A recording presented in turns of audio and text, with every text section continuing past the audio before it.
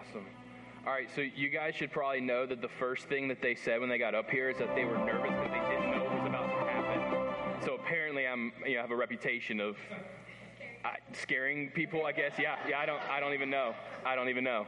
Well, hey, I'm so excited that you guys are here and in worship with us today. It's a special treat as this is Family Sunday. I'm really glad that you guys are here and worshiping with us. So I have a question for you guys, okay? Are you ready? It's just a simple question. That's it. How have you seen God's love? Praying. Huh? Praying. Praying? I've seen it by miracles and stuff. Okay. I've seen it through my parents pretending they're in a Hallmark movie. Your parents pretending they're in a Hallmark movie. Okay. I'm not going to say who said that. All right. I love it. Okay. Okay. They own that one. All right. I love it. Anyone else? How have you seen God's love? Huh? Singing. Yes, that's awesome. Anyone else? How have you seen God's love? Huh? Jesus? In Jesus? Yeah, that's awesome. So a few years ago, I got to go for the first time with Back-to-Back Ministries to Mexico on a mission trip. And I'm really excited because there's some people here who are going this summer with Back-to-Back to Mexico this summer also. I'm really excited, and what we're going to do is that we're going to work in some children's homes and with some kids in Mexico there. And what was really, really, really cool the first time I was there is I had some older students in high school and in college say that they saw the love of God through other people from the States and other places come and kick a soccer ball with them and throw a frisbee and throw a football and just show them the love of God just through being kind to them. And it's really crazy that we can see the love of God just through other people being kind. So here's my challenge to you guys listening.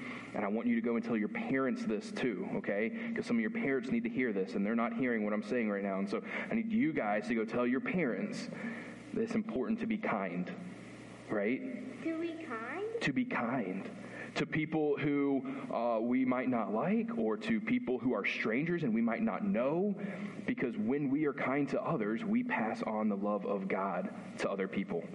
Yes. My dad said he shakes my head like this. Oh, did he? He shook his head. Okay. The mouth of kids, right? Who knows what they're going to say? So I want you guys to be kind to students in your class, to other people at the playground, to wherever you are. Be kind to others, and maybe in your kindness, other people will see the love of God in you. Does that make sense? Yes. So you're saying start a kindness chain? Yes, exactly. Starting a kindness chain. Can you do that? Are we? We could be. Yes. Because we're already being kind to other people and sharing. Yeah. There we go. And just keep it going. Keep the chain going to keep being kind to others. Okay. How you be kind? He says that's how you say nice to people. Be nice to yes. Be nice. Yes, exactly. Awesome. All right, you guys can go back and sit with your parents. I appreciate it. Can I hear it for our kids today? Yes. Awesome. Awesome. Well, hey, we are so glad that everyone is here to join us this Sunday. And it is Family Sunday, and we are so glad and excited that our kids are here to join us. We are finishing up a short series that we've just entitled Life, Money, Legacy. And so we've talked about life, money, and legacy. And all of these are topics that we could have spent weeks going through each individual topic, but we are summarizing it. We're talking about principles, and we're boiling it down to 1 week because we're not life coaches here trying to help you tackle every different situation that comes up in life. We're not financial planners trying to help you create a budget and understand the nitty-gritty of finance. But we do deeply believe this truth that we started with a couple weeks ago, that if God created the heavens and the earth, which we deeply believe that he did, then he is the designer and the architect of everything, and he knows how it's best lived. So if that's the case, then what this book is not a bunch of rules of do's and don'ts to put a limit on fun. It is telling us from the designer himself, the creator himself, how to best live life and best get the most out of life that we can, to live life to the fullest. Jesus said he came that we might have life and have it abundantly. And so this is a roadmap to help us avoid potholes and to help keep us on the right track and avoid getting distracted in life. And this is how we best live life. This is best how we understand the meaning and the purpose of life, how we handle our finances. And today, we're going to talk about this word called legacy. And it's something that most of the time I have heard from people who are a little bit further along in life than I am, that it seems to be this natural thing that just comes up as we start reflecting on our life and we ask questions like, what are people going to think of me when I'm gone? Am I leaving this world a better place than the way I found it?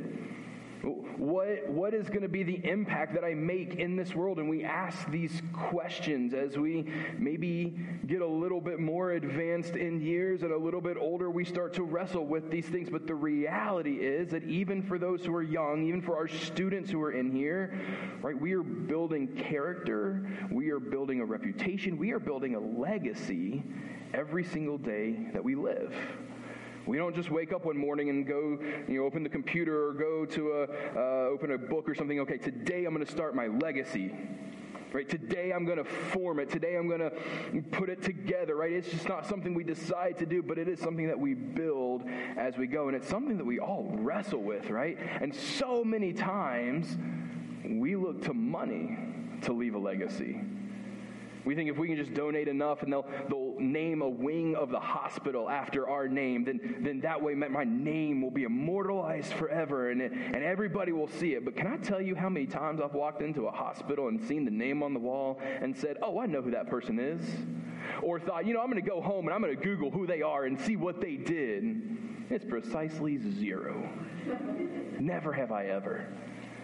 The number of churches that I've been a part of, or that I've seen and visited, where there's a plaque in a room dedicating that room in memory or honor of somebody, or a plaque on a pew or in a Bible because they donated it or donated some money, and I don't know who these people are. Even the churches that I've served that have done this, I don't know who most of these people are. And that's not the kind of legacy that Scripture says that we are to leave to the next generation. In the Old Testament, Deuteronomy chapter 6, I believe gives us the legacy that we are to pass on to the next generation. Deuteronomy chapter 6, beginning in verse 4, says, "Hear, O Israel, the Lord our God, the Lord is one. And you shall love the Lord your God with all your heart, and with all your soul, and with all your might. And these words that I command you today shall be on your heart. You shall teach them diligently to your children. You shall talk of them when you sit in your house, when you walk by the way, when you lie down, and when you rise.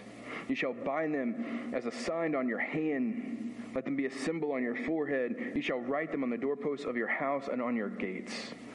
This is the legacy that we are to leave to the next generation, a legacy of deeply loving God. A legacy of loving God with all of our heart and with all of our soul, with all of our strength. A legacy of loving God with every fiber of our being, heart, soul, mind, body, strength, everything that we are. A love of God that surpasses anything and everything else in this world. This is the legacy that we are to leave behind for the next generation. This is the legacy that Scripture speaks about us leaving behind to the next generation. And we are to talk about the love that we have for God as we go about life, as we sit, as we stand, as we walk, as we go by the way, as we put them on the doorposts of our homes, as we engrave them in our hands and our foreheads as a symbol, as a sign that this is supposed to be something that's on our mind all of the time. How often do we talk about this, church, and we talk about with our kids how much we love God? We talk about all kinds of things as we're in the car to school, or as we're in the car to the doctor's office, or going this place or another place with our kids in the car. But how many times as we're going do we talk about this deep, deep love for God that we have, that we've experienced from God, that we have for God? Now, this is a really hard thing sometimes to fully grasp. This love of God, this deep love of God is really, really hard sometimes, because God is not somebody like you and me that's physical in the flesh that I can invite up here to speak, or that I can sit across from a table from and have a conversation and eat a meal with. And man, it would be amazing if I could invite God up here and just speak and to share his heart with us today. Make my job a whole lot easier, I tell you that. But it would be so amazing for us all to be on the same page and to hear directly from Jesus himself. That would be amazing. And And I think about it in that way because the people who I love the most, that I know I love the most, are the people that are in my life on a regular basis, that I sit across from a table from and I have a meal with. The people I engage with on a regular basis are the people that I have the deepest love in the world for. And so sometimes it's hard because God isn't here in the flesh with us anymore. And so it's hard to experience God in the same way and develop this deep love for God. But I deeply believe that the more we follow this book, the more we follow the commands, the principles, what this book has for us, the more we lean into what God tells us as the way He designed life to be lived, the more we'll see that it really does come with life and life abundant, and it will bring blessings from God, and His blessings are evidence of His love and help us fall more in love with Him each and every day. So I have a question for you.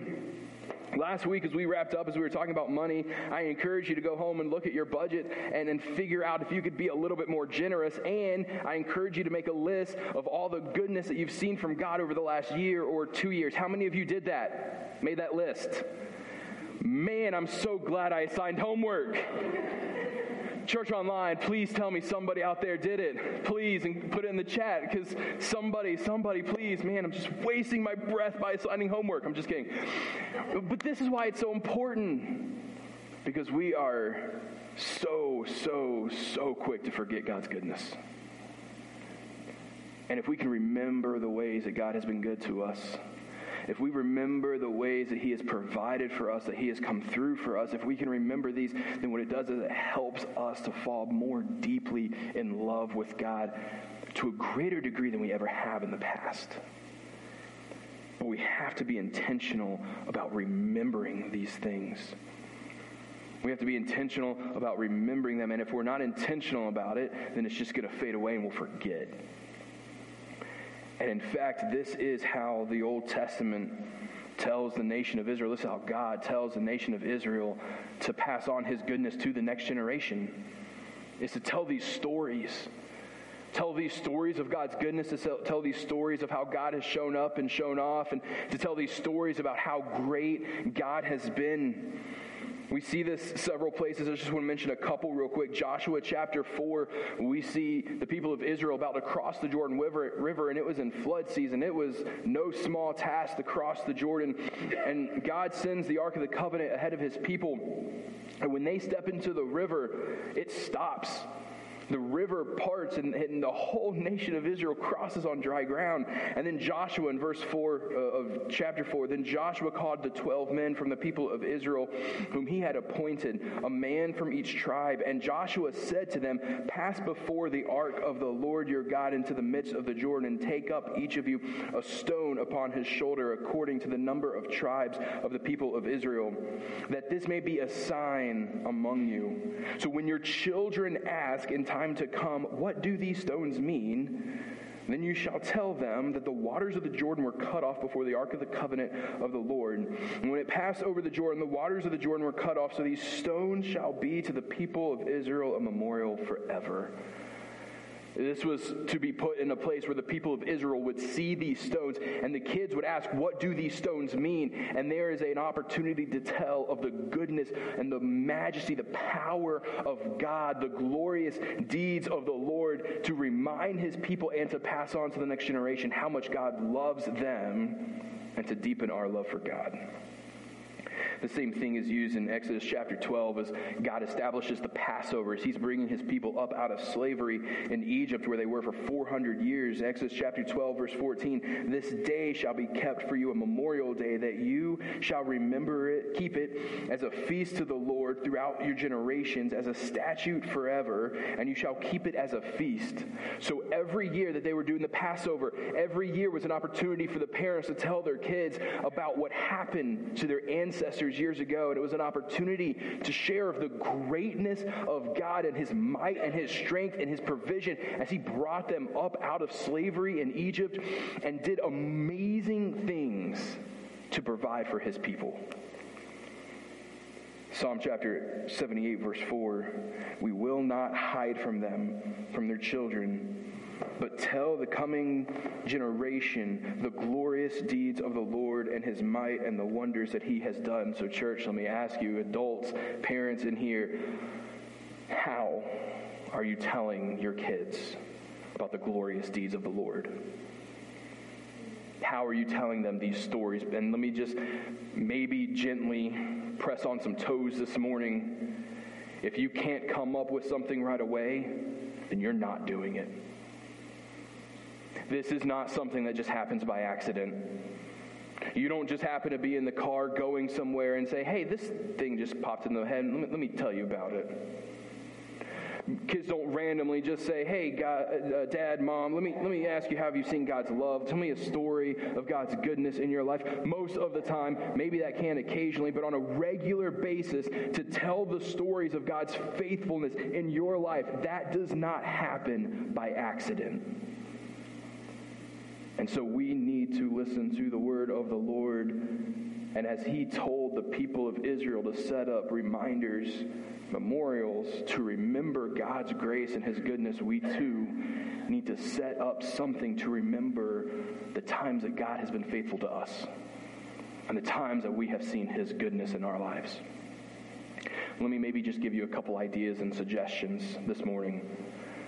I heard about this one. Hannah has done it for a few years now, of getting some small stones based on what we read in Joshua, where you just write with a Sharpie on these stones a word or a phrase or something to remind yourself of God's goodness and faithfulness. You keep it in a jar and then put it on a place to be displayed, and then maybe sometimes your kids will see it and say, what do these stones mean? Or maybe they're just in a prevalent place that sometimes here and there you say, hey, let me just pick out a stone here because I want to tell you about the goodness of God. But being in front of us, being in a place that is easy for everyone to see, triggers us to remember God's goodness.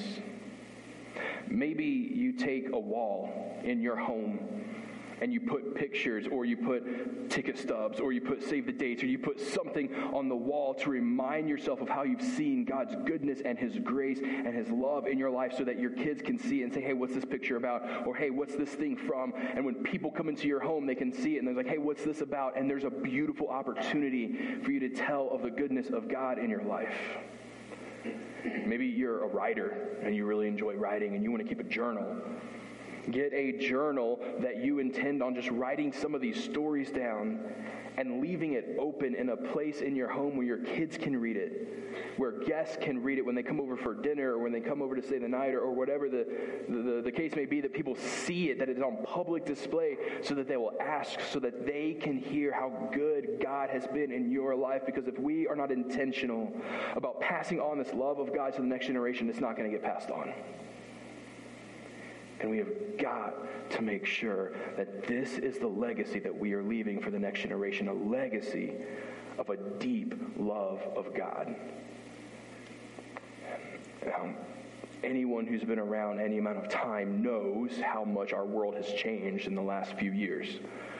Not just even in the last couple years, but you act 30 years, and some of you who are a little bit older than me remember the last 50 years and how much our world has changed. Do you think that the world is going to change in another 30, 50 years? Do you think this is going to be a different world for your kids and your grandkids than what we live in now? Shake your head yes. The answer is yes. It's going to be a different world. And that's why it's so important that we pass down the love of God, not necessarily how we love God. Now, there's a difference here.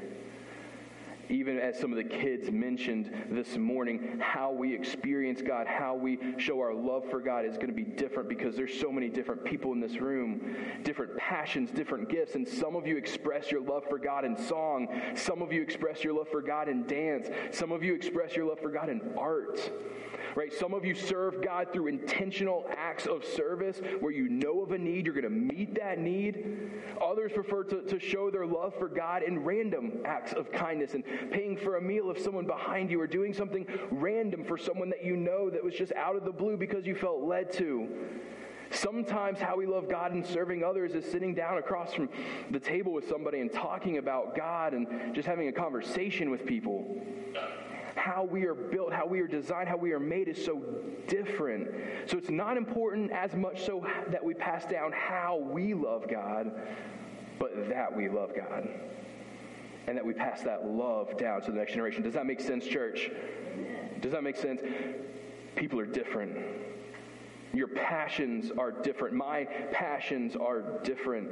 And sometimes even over my lifetime, I've seen how my passions have been different and how my passions have changed. And some of you are deeply, deeply passionate about the life of the unborn, and that is amazing.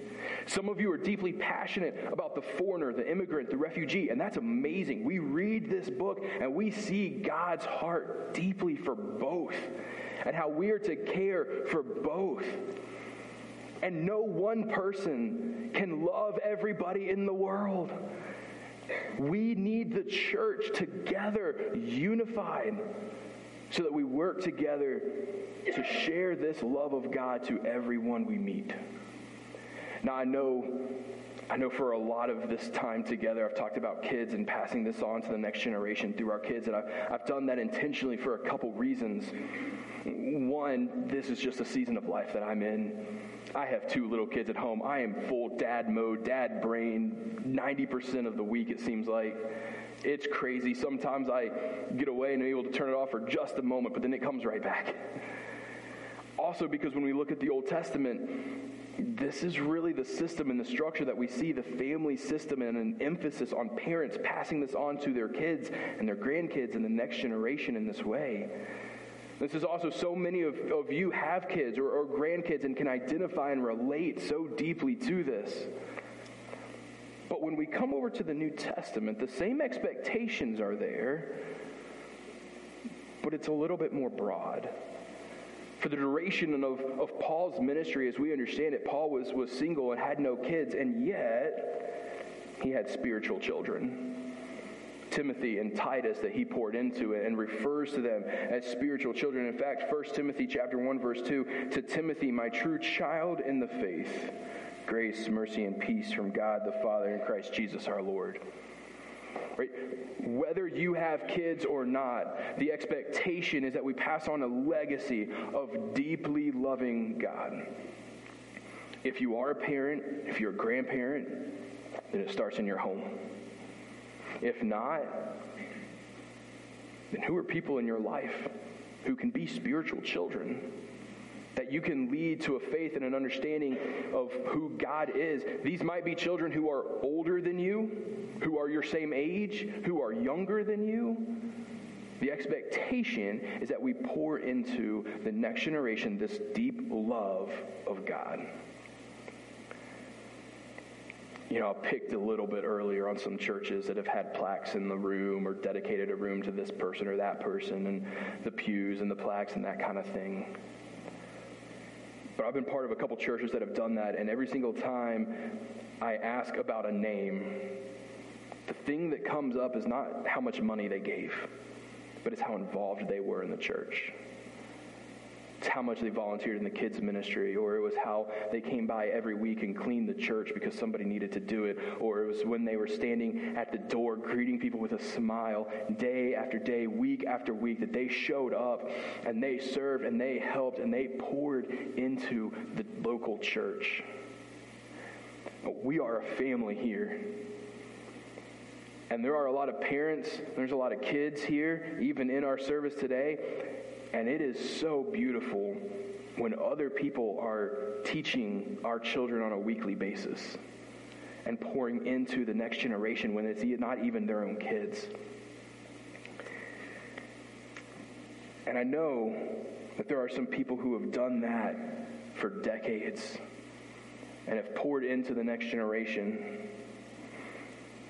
And I feel like the words of John in 3 John 1:4 is what they would echo to every student who has been through their children's ministry as they volunteered. I have no greater joy than to hear that my children are walking in the truth.